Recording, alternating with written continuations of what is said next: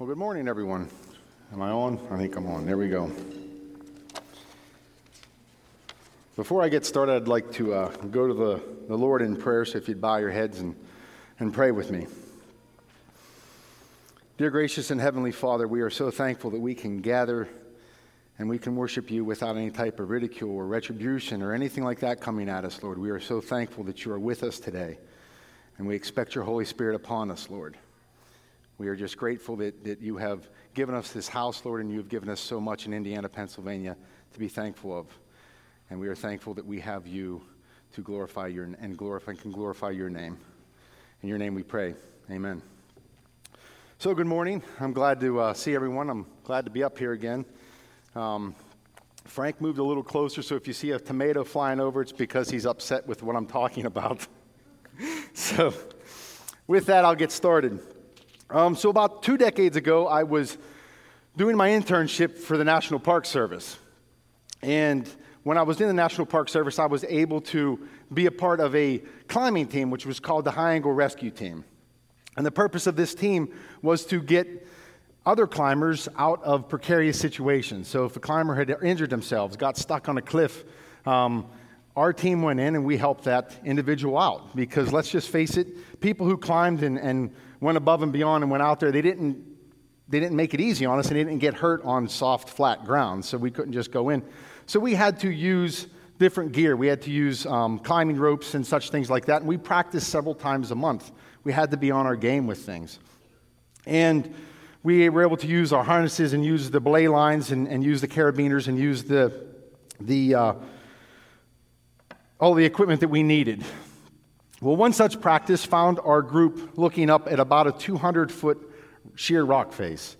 Now, I say 200 feet because I think that's about what it was. I'm trying to remember. But you know how over time the stories kind of get inflamed, and it may have only been a 50-foot rock face. No, I'm joking. It was close to a 200-foot rock face that we found ourselves looking up at one time. And the situation that we were trying to resolve, or the main purpose of our training, was to take, and we had an individual who was injured at the top of the rock face and they couldn't get down safely, so we had to get up there. We had to bring that individual down and get them to safety. And that was the situation we were trying to resolve. And we had done this several times throughout the day. We'd started the practice, we had done this several times. And being one of the newer guys on the crew and on the team, my role basically was either helping out and running the belay line. I would check the security of the equipment. I was a runner if somebody needed something, because I was very new to that situation. So we had done that several times, and we had just brought the last individual down, and I hear, "McCully, you're up." So I kind of stopped. I looked at the crew leader because I'm thinking, did another McCully join the team that I didn't know about in the last 30 seconds? So I looked, and he goes, "McCully, you're up." So immediately you get that anxiousness, and your heart is beating really fast. I'm like, holy cow, I have to do this. So I climb up to the back. I go through the back. It's a longer route. It takes about 15 minutes to get to the top where you're going. But you have to climb over things. And so I get up top, and I'm getting all set up with my harness, my ropes and everything like that. I am not at all comfortable with this situation. I am not ready to do this, I'm thinking to myself. So I get to where I need to be. And the thing you need to do when you're climbing is, you can't climb. If the rock face is behind me, you can't climb looking out. You have to turn. I'm sorry, my back's to you for a second. You have to be in a seated position with nothing but 200 feet of air between my backside and the ground. And I have to take that first step off of that cliff. So a plethora of things are running through my mind. I'm thinking about a bunch of different things. And the last thing I need to say, on belay, which means to the guy that I can no longer see down there, "Hey, I'm ready, I'm coming down." And from the bottom of the cliff I hear belay on, which means, "Hey, I got you, come to me." You see, our faith in Jesus Christ as our Lord and Savior is much like the exercise that I found myself in several decades ago. You know, we find ourselves becoming comfortable with our faith, with what we're doing and where we're at is okay, and we're comfortable with our faith. And we're not wanting to take the chances that Christ wants us to take. So as I read the passage today, remember this question, and hopefully I can get the answer for us by the end of the sermon, is how can we be courageous and grow our faith? So today I'm going to be reading from Mark chapter 10, verses 46 through 52. And it's titled in my book, Jesus Heals a Blind Beggar. Then they came to Jericho. As Jesus and his disciples, together with a large crowd, were leaving the city, a blind man, Bartimaeus, that is the son of Timaeus, was sitting by the roadside begging.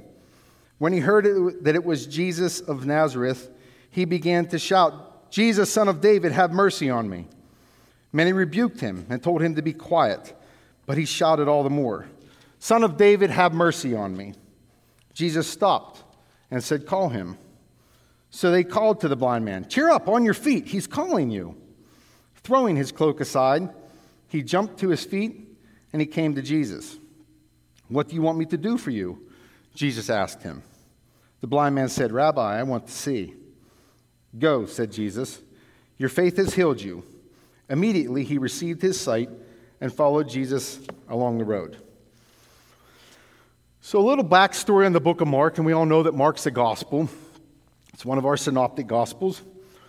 Mark is the shortest book, the shortest of all the gospels, yet all but 31 of the verses contained within the book of Mark are actually quoted within the other gospels. Mark wrote in a very succinct method. So Mark didn't write how we like to tell stories, because when I like to tell a story, I like to embellish things. I like to say things, and expand on things. Mark wrote in a very short, concise, and direct intention. He said what he wanted to say, and he moved on. However, Mark is the only gospel that refers to this blind beggar by his name. He refers to him as Bartimaeus. And Bartimaeus was a blind beggar in the town of Jericho. Bartimaeus, we know, was the son of Timaeus, and that is the actual meaning of his name. Bartimaeus means son of Timaeus. See, in Jericho, this Jericho had been rebuilt. This was not the Jericho that we know of. It was still the city Jericho, but it had been rebuilt a short distance away from the previous Jericho, which was now pretty much abandoned. So this new Jericho actually was rebuilt, and it was a pretty big resort town. And it had been rebuilt by Herod.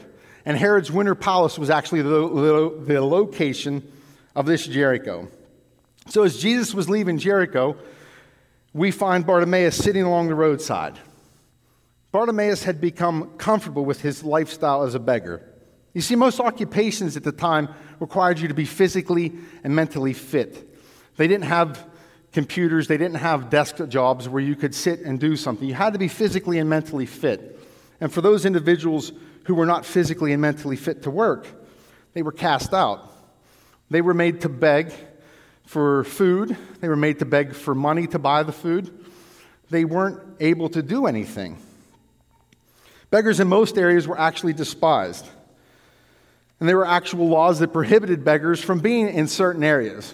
See, as a beggar, you weren't allowed to be within a certain distance of a city gate, or you weren't allowed to be within a certain distance of certain buildings. There were actually laws that prohibited individuals in those areas from giving to beggars. See, as a beggar, you were despised. You were one of the lowest of society because that's just it. You had nothing positive to give the place where you lived, the place where you begged. You had nothing positive to give that town. You had nothing to contribute to them. But Bartimaeus had found an area where he could beg and he could gain something, albeit as little as it was, to sustain his life. He had become as comfortable as he could with his beggar's lifestyle.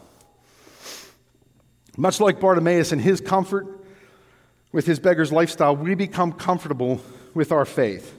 We think that we're good right where we're at. We think that our relationship with Christ is good, and we don't need to go any further. Right where I'm at, I'm doing well. I feel comfortable. I need to go no further. But our spiritual growth is stunted when we become comfortable in our faith. We think because we're comfortable that we must be doing everything right and that our relationship with Christ is spot on. How many times I think that? I'm sure we've all thought that I'm doing everything right. I'm comfortable. My relationship with Christ is spot on. This is just what the enemy wants us to believe. Because when we're comfortable and we're not developing a stronger relationship with Christ, Because there's two things. You're not ever stale in your Christianity. You're either moving forward or you're decreasing and going backwards. You're never just stale. Because if we're not pushing forward, we're not doing and developing a strong relationship, and therefore we're not a problem for Satan. Because we're not pushing out there and we're not gaining new people for the faith. We're not pushing forward. That is just what Satan wants us to believe. Just like Bartimaeus thought that this was the best he could be, the enemy sometimes tricks us into thinking that we are the best Christians we could possibly be, because when he instills that in us, then we're not pushing forward and doing more for him. As we look at verse 47 and 48, we can learn our first main goal here is that our faith will grow when we see what others do not. Our faith will grow when we see what others do not. See, Bartimaeus had learned that it was Jesus of Nazareth coming. He's not sure how he knew this. I'm sure that crowds went by, because we know in verse 46 that there was a large crowd, it states. And he began to shout, "Jesus, Son of David, have mercy on me." And he shouted that. You see, he didn't care who was around or how much trouble he would get in. Because remember, he tried not, as a beggar, you try not to stick out. Because if you stuck out and people, noticed you or you caused disturbances, you would have been removed from the area. He didn't care at this point. He was yelling for Jesus. Even when people rebuked him and told him to be quiet, what did he do? He shouted even louder, "Son of David, have mercy on me." You see, though he could not physically see, he could see who Jesus was. He saw him as the Son of David. In the book of Mark, if we look at the book of Mark, throughout the book of Mark, there is only one other recording of somebody calling and recognizing Jesus as the Son of David. And most of the people who were following him in this large crowd had probably become comfortable in their faith. We see that he had been rebuked by individuals. Those individuals were probably comfortable in their faith and stating, "Be quiet. What are you doing? Why are you yelling at?" They had become comfortable, and they had lost sight of the fact who they were actually following. They had lost sight of the fact that Jesus was the Son of David. Bartimaeus saw what others did not see. He saw Jesus as the Messiah. He saw Jesus as the one who was prophesied about so many hundreds of years ago to come from the line of King David, the Savior. Bartimaeus saw what others did not see. Bartimaeus knew that Jesus was the Son of God, and he didn't physically need to see him. He saw him with his heart. And A.W. Tozer states that any faith that must be supported by the evidence of the senses is not real faith. How true is that? Because it completely contradicts the word faith if we have to see it to believe it. In Hebrews 11:1, which is one of our quizzers, or the quiz team's memory verses, Hebrews 11:1 tells us that now faith is being sure of what we hope for and certain of what we do not see. It's faith of being sure of what we hope for and certain of what we do not see. How often as Christians do we find that we must physically see the evidence of God to feel closer to Him? We must see what He's doing to feel Him. We search for physical signs that are not going to come because of the shallowness of our own faith. You see, when we're searching for something just physical and seeing Jesus, that's not going to come because our faith is shallow and we don't have a real deep faith. When we continually recognize and see Jesus as the Son of God, our Savior, with our hearts, and we don't rely on the physical signs, we will see our faith grow. And when our faith grows, God's Holy Spirit grows stronger within us. Verse 49, we can learn that listening to the encouragement of the mature saints will fuel the fires of our faith. When Bartimaeus saw Jesus for who he truly was, he got a response from Jesus. Verse 49 tells us that Jesus stopped and said, "Call him."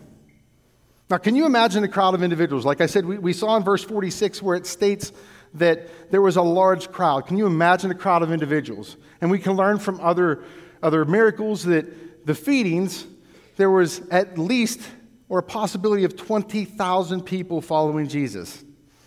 Can you imagine that crowd? Can you imagine how loud it was? Because I don't think they walked around going, okay, Jim, we're going to follow Jesus today. Let's see what we're doing. Hold on, he's talking to a beggar over there. I don't know. Do you think he's going to do something? Do you think he's going to heal him? No.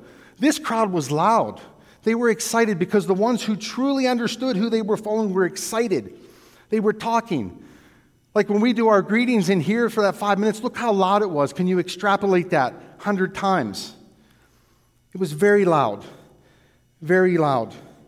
It was loud and people were constantly talking. Yet this beggar, this mere beggar who nobody wanted him to believe, with his growing faith, got the attention of the Messiah. The people called at this point to Bartimaeus, and they said, cheer up, on your feet, he's calling you. Now, I use the NIV version, not the ESV version, because I like the translation of this in the NIV version. Because the Latin word translated for cheer up is tarse, and I hope I'm pronouncing that correctly, which means be courageous. Be courageous. Jesus was calling Bartimaeus out of his comfort zone. And Bartimaeus needed to do as the crowd was urging him, and he needed to be courageous.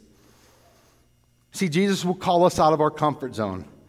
When we take and we give Jesus Christ ourselves and say, I believe in you.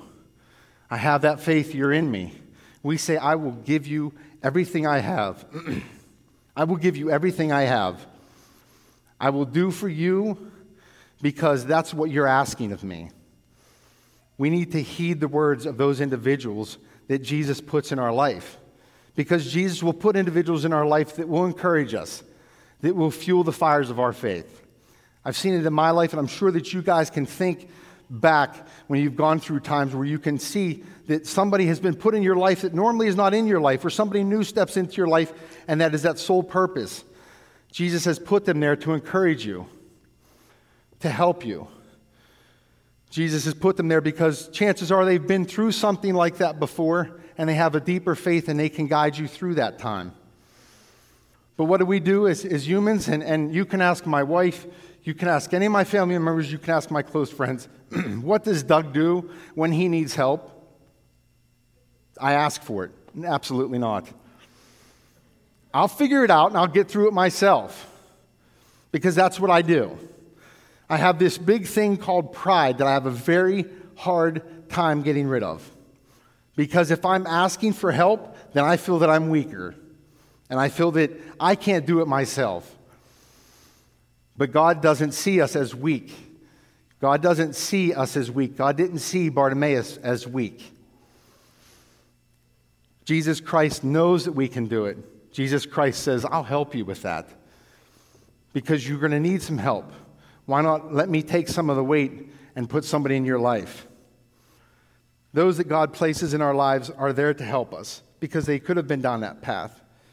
We don't need to be prideful. We need to listen. We need to learn. And we need to grow. Looking closer at verse 50, we can understand that we need to be courageous and not fearful in our response to Christ's call. You see, when I was dangling off that cliff, and I'm going to say dangling because there's nothing there. Like I had my feet just pushing off of that rock face, and you're dangling. There was a plethora of doubts going through my mind. I was thinking so many things. This is a 3/8 inch thick rope. And there's myself, which is a little over 200 pounds at the time. I may have put on some weight in the past 20 years. But there's myself, and there's about 300 pounds of gear with the Miller board, the rescue basket, and the simulated victim. So that's over 500 pounds dangling with a 3/8 inch rope and a climbing nut. Now, a climbing nut kind of looks like a trapezoid that you wedge in the crevice of a rock, and you pull it tight, and, well, I hope that holds. Because guess what? It wasn't their life that was at stake. It was my life. I was the one that was dangling 200 feet, and let's just face it, 200-foot drop, very, very hard that I'll survive that. I was dangling up there. Bartimaeus probably had his mind racing with his own negative thoughts as he was called. But what did Bartimaeus do? Bartimaeus does something that is not consistent with a beggar. Verse 50 states that he threw his cloak aside, jumped to his feet, and went to Jesus. He threw his cloak aside.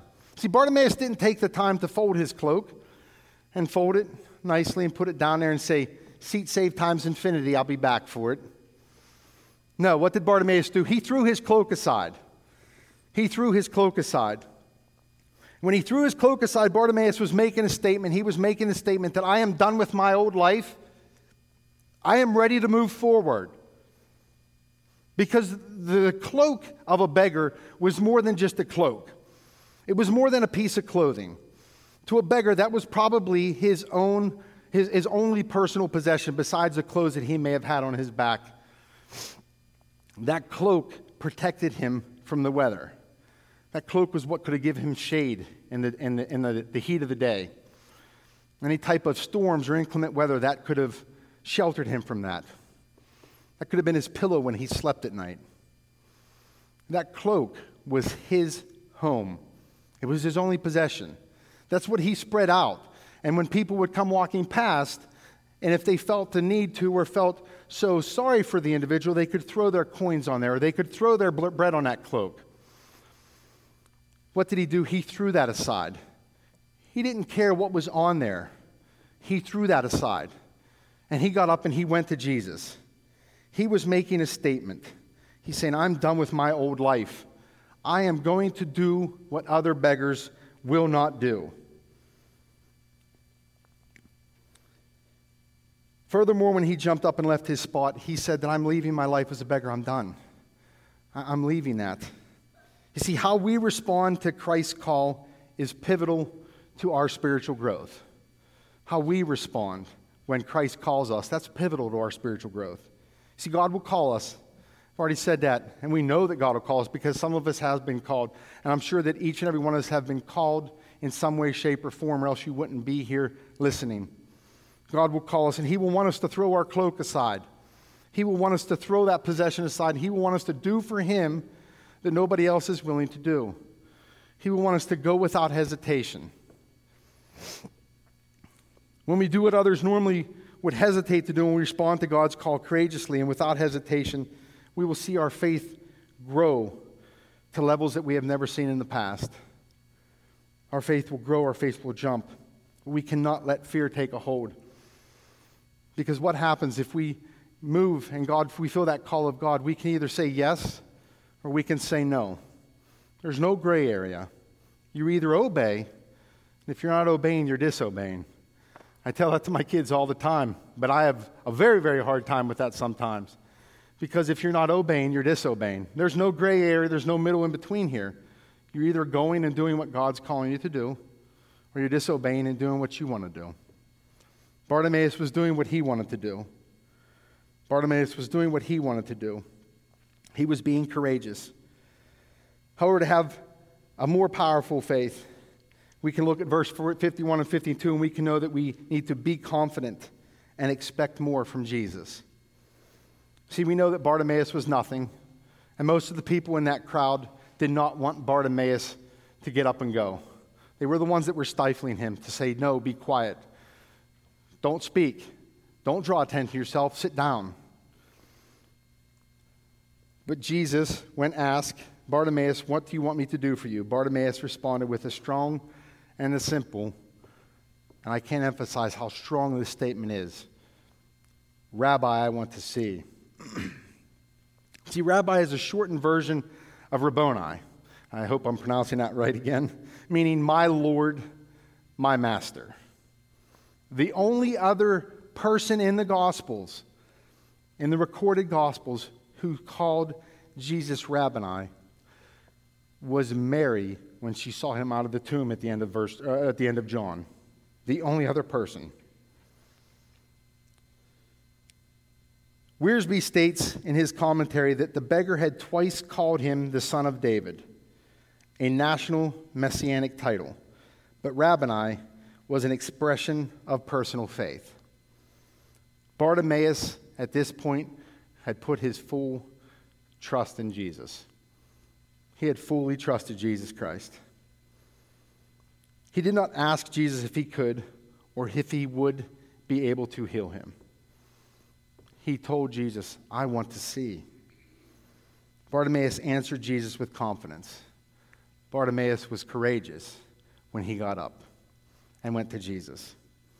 Bartimaeus had great expectations of what Jesus could do for him. You see, when we expect more from Christ, we not only get a stronger faith, we get a deeper faith. Often our expectations are much different than what God has planned. We always expect one thing, and God says, no, no, no. Hold on a second. You're going to do this for me. This is what I want you to do. I don't want you here. I want you here. But if we pray, and we have that strong faith by being courageous and doing what he wants, we can align our expectations with the expectations that God has for us. A.B. Simpson, I'm sure we all know who A.B. Simpson was. He's quoted by saying, "Our God has boundless resources. The only limit is in us. Our asking, our thinking, our praying are too small. Our expectations are too limited."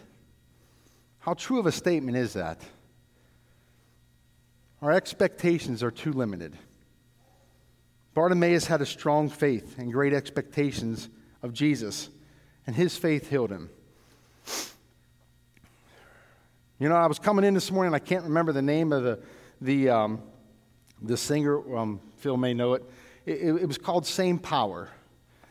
The song was going on, but it was basically describing that when we accept Jesus Christ, we have that same power in us that pulled him from the grave.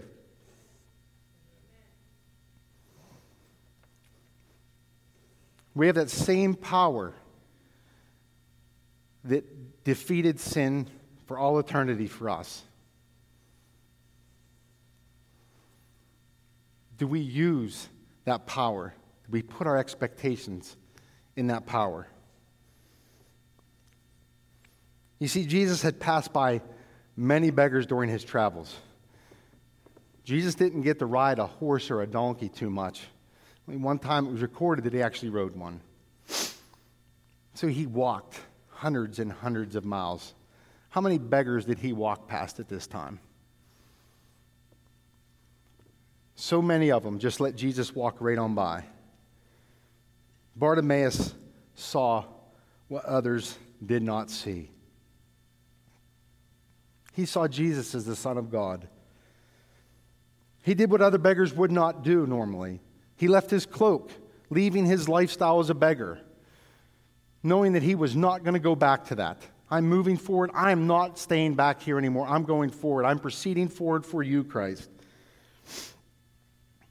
And with his new personal relationship, when he went up to Jesus and he said, "My Lord, my Master," he expected more. And he got spiritually healed. And with his spiritual healing, he got his physical healing. And he followed Christ from that time forward. You see, during my climbing exercise, I needed to have courage to do something that I had never done before. I was comfortable just being that go-to guy and not having to come down over that cliff. I needed to have trust in my gear. I needed to have faith in the part that I couldn't see, that I would make it down safely. I needed to use that training to grow my experience as a climber. Think of the times that God is going to call us out of our comfort zone. How do we respond when we find ourselves in situations that will take us out of our spiritual comfort zone? Do we allow our faith to grow as Bartimaeus did? Are we going to seize that opportunity and do as Bartimaeus did? Will we see Jesus as our Savior and as our guide through any of these opportunities? Do we respond to Christ's call with a strong faith? Do we respond to Christ's call courageously? And is our faith mirrored in the expectations that we have of Jesus in our lives?